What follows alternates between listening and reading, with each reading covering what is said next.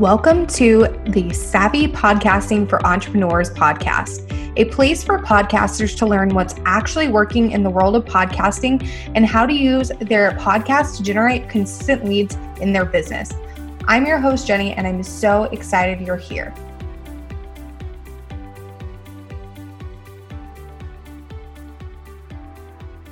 Hey Savvies, welcome back to another episode of the podcast. I'm super excited you're here and I cannot wait to dive into today's episode. So if you haven't been keeping up with all of my tech issues, my Instagram's still disabled and now my laptop has stopped working and it's in the shop for the next 2 to 4 weeks. Hopefully more like 2 weeks, but we'll see.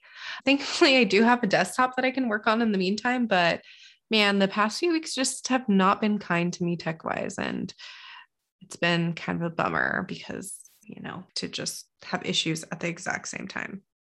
But yeah, so that's not what today's episode is about, but I did want to update you guys because if you've been following along, it's been quite a ridiculous saga. So today's episode, we're going to be talking about why putting out more episodes isn't always the answer. And I know that putting out more episodes each month will ultimately increase your downloads, aka the vanity metrics, but sometimes there is a thing as too much content. For most of us, we want our podcast to serve as a way to build authority with our ideal audience in addition to generating leads in our business. And adding more content to the mix just for the sake of doing so does more harm than good most of the time.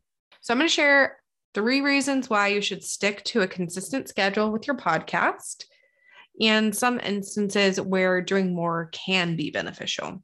So number 1, your audience doesn't need more content from you. Contrary to popular belief, more content does not necessarily mean that you're serving your audience better. There is so much content out there already, and it can get really overwhelming for people. So adding more content to the mix doesn't always help them achieve their wants and dreams as much as you may think. Number 2, you don't have enough time to properly market more than 1 episode per week. So marketing your 1 episode each week is hard enough, but trying to add a second into the mix really just makes it almost impossible to give both episodes the amount of promotion that they deserve. So 1 episode typically ends up falling flat and the other one starts to shine because you're not putting as much time and effort into that additional episode.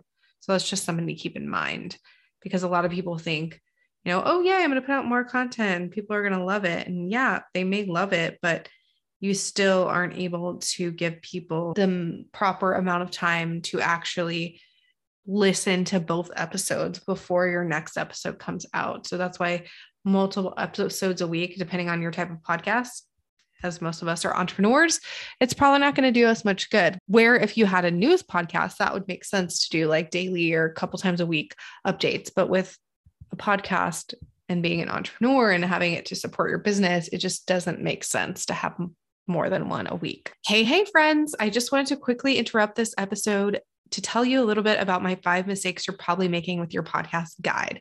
So you want to make sure that you're not making these 5 mistakes and hindering your podcast growth. You can head to savvypodcastingforentrepreneurs.com/mistakes to grab the free guide today. Let's get back to the episode. And finally, number 3, it's just not sustainable to keep up with long-term. So putting out multiple episodes per week is just truly not sustainable long-term, even if you do have a team helping you put together your podcast. You'll eventually get to a point where you're struggling to come up with additional episode topics. You're struggling to record just because you're busy. You didn't take advantage of batch recording.